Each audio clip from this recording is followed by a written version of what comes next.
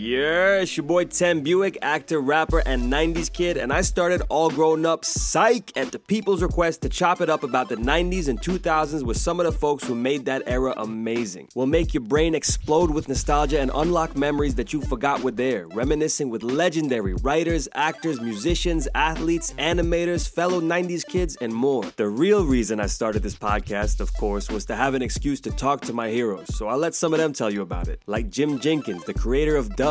You swept me off my feet in terms of your charm, your intelligence, your humor, all these things.